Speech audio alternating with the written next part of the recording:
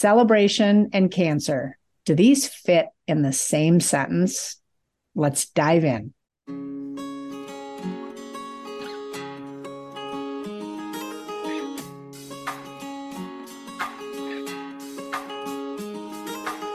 Hi, I'm Maggie. And I'm Dina. And this is the show where we get real and raw about breast cancer. The fear, the love, the changes, the surprising gifts, and the celebrations in it all. At the end of the episode, we will be asking you to share your real and raw insight from this conversation. Are you ready to dive into today's episode? Welcome back, listeners of Heal Inside and Out. I have an interesting question for you, Dina, to kick off this conversation. All right, give it to me. All right. As you moved through your cancer journey from diagnosis, through all the treatments, and through the ongoing healing, which has involved more treatments, if you will, right? With surgeries and appointments and those sort of things. Where does this word fit in the journey for you? The word celebrate. Oh. That's a very interesting question, because at times I felt like I didn't want to celebrate anything. And then there was times I wanted to celebrate just getting out of bed and going to work for me. And we face a lot of challenges. To look beyond those challenges and find the wins and find the celebrations when you're going through one of the most devastating situations in your life. And I felt the pain of some of the treatment, aches and pains, nausea, vomiting, diarrhea. Let's face it, it's not pretty. No. Okay. And the unknown and the struggles to balance everything in our lives, the treatments, the surgeries, being a mom, being a wife, your career, the job you went to, and everything in between. Those are big challenges that we face. And during that journey, or my journey, I decided to just once a day find something to celebrate. And it was my choice to celebrate it. How I wanted to celebrate it. Oh, there we go. There was more to that one. So okay, let's come back to the ways to celebrate, because I love that. And I feel like I loved hearing what you had to say, because when you think about these journeys, there's when you're told you're diagnosed with breast cancer, it is talk about real and raw, right? It is so real. It makes us so raw. And then we have to navigate it. And I'm just going to say, as women, we are so used to taking care of everything. We've got it all under control. And sometimes even when we don't, we're pretending we've got it all under control. And then you add on top of that, to your point, all the roles of being a mom, being, whether you're a wife, a significant other, a parent, a daughter, a sister, all the stuff, right? We're navigating all of that in our career. And then we now have to navigate this, which we have seemingly zero control over, and we have so many unknowns that we're facing. So when I first thought of that word celebrate, it was like, I'm going to celebrate when it gets out of me. When the cancer gets out of me, I'm going to celebrate. Yeah, when I'm done with this whole thing. Yeah. But what I realized, well, we both know, and we both talked about this many times, we're never done, right? It's an ongoing journey, right? But Mm-hmm. what I was going to say is it's like what I came to realize is that I had to be gracious with myself. And then I had to figure out, and frankly, I literally asked myself this question: what the hell does that mean? What is what does grace mean? Right. Well, to be gracious with myself, I had to know and trust I was doing the best I could do. And then that translated for me to celebrating, to your point, those little things like I got out of bed today. I got a load Exactly. of laundry in this week. I I know. I didn't I mean, I'm just trying to think of some examples. It was just I didn't uh lay in bed for the whole week or whatever it is. I just really feel like those little things become huge milestones to celebrate. Right. What I remember through my journey is I went through a lot of holidays being sick Oh, that first year.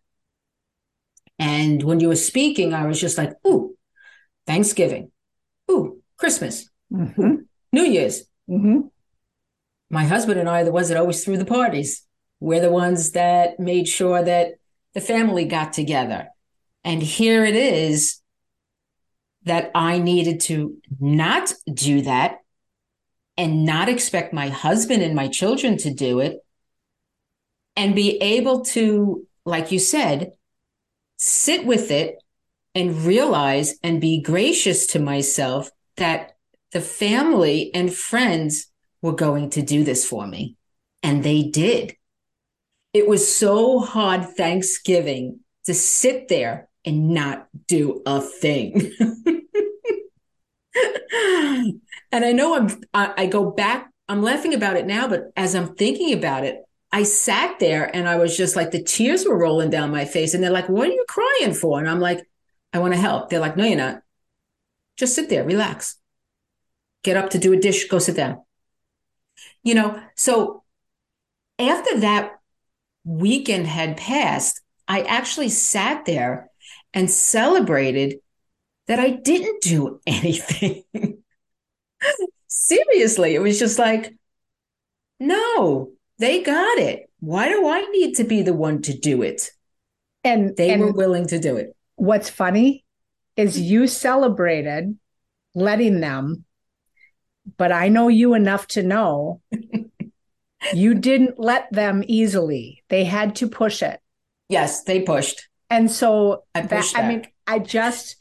but then you became open to it, right? And that's the things that Yes. it's like that's a great demonstration of sort of learning as we go to accept that. Mm-hmm. And then, okay, I did it, right? I did it. Absolutely. And I was the holidays as well, the same as you. So it Yeah. was like November, I started my chemo. And so November, December, Oh, yeah. I lost my hair right before Christmas. Mine was And Thanksgiving. Mine okay. was Thanksgiving right then and there. And so it was like, I really didn't truly want to do anything, but it's Christmas, right? And then it's New Right. Year's. And Mhm. so I was celebrating at that time. Uh I remember just we've talked about this in another episode, but just being willing to show up without the hair to my core family, right? And being okay with that. And then Right. being willing to say, I want to go home early or I need to go to bed or I need you guys to go home or what, like just Right. even like the setting the boundaries and there's things that I would never have done in the past, but it was new things I needed to introduce for the sake of my healing that I had to Yes. celebrate doing. Yeah. Absolutely. Oh, And wow. you know what helped me hold myself accountable to the celebration too. And I truly want our listeners to understand how important this word celebrate is because it does help us to validate that it's okay to do the things we're celebrating, right? And what helped me be accountable is my Caring Bridge became my updates to my support network.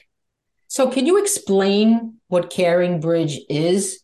So Because Caring, I never knew what it was till I met oh, you you and we didn't? started to, Okay. no, I had no clue. So, So it's an amazing platform that allows you to build your own little, almost like your own little website or blog that mhm. updates people on your journey. And in a Okay. lot of cases, people do this when they have someone very, very sick, or if they are very, very sick, or they have an illness or something's happening. And initially, I was opposed to it because I thought it was all about raising money for said illness. And it's not. I mean, they do try to raise money to keep the Right. platform alive. But when I started it, it was a game changer because it was my one spot initially to just send my updates. So Mm. whoever reached out to me to say, "Hey, how you doing?" I could say, "Go check out my Caring Bridge. Go check." So then they eventually just got used to going there. I wish I knew about that because Oh, I loved it. I'm going to be very honest for our listeners. If I had to say or explain one more time the diagnosis, the treatment, Mm-hmm. how I'm feeling, my surgeries, it was at work, it was at the firehouse, it was the neighbors, it was every family member. After a while, I really wish I knew about this. So, Dina, I love that you said that because I truly still send specific posts to people that ask me questions about, like, whether it's my Chinese medicine or if Oh, I how have cool. someone in our community that wants to know about something I did with my specific chemo or my the light I talk about with my port, like all these different things. I Yes. can send them to a post. But the thing that I pushed myself to do in this concept of celebration is I pushed myself to write how I was doing in every post, but to think about it if I was the person reading it. Oh, interesting. Yep. Mm-hmm. So I put that flair of, even if it was a really hard thing, like I just got this big unknown news and I ended up in the ER and it was just, I'm in so much pain and all this stuff. I still tried to add some sort of a win. What am I Mm-hmm. celebrating? And I'm Wedding. celebrating X, Y, and Z because it's not, so anyway, I throw that out there because that truly held me accountable. And now when I look back at those posts, it feels good to not just see that my journey is captured in a bunch of negativity and hardness. Right, right. So if people don't have the Caring Bridge, I think another way to celebrate is by writing it out. Yes. And why is it so important to you and to you only? Forget about everybody else around you. I want to celebrate. I'm going to be honest with you. I'm going to celebrate that I didn't need my undergarment. And I've talked about this, that my biggest fear with my chemo treatments was my bowels. And I came home a couple of times and did the happy dance to music. And my husband, my kids are like, what was wrong with you? But to me, that was such a celebration because it was important to me on so many levels, you And know. you brought up such a great point, Dina, because celebrating can be just with ourselves. It can be with those closest to us, and it can be out loud. And Right. when I was talking about the Caring Bridge, it was very much my out loud because and this is sad, but that was easier for me to do, to push myself to do it back here. Mm. So it's almost like, what comes first, the chicken or the egg? And some people just want to do it privately here, but the point is just to celebrate. To your point, whether you do the chicken dance or you journal it Right. out, whatever you're doing, just make sure you find your own meaningful way to do it.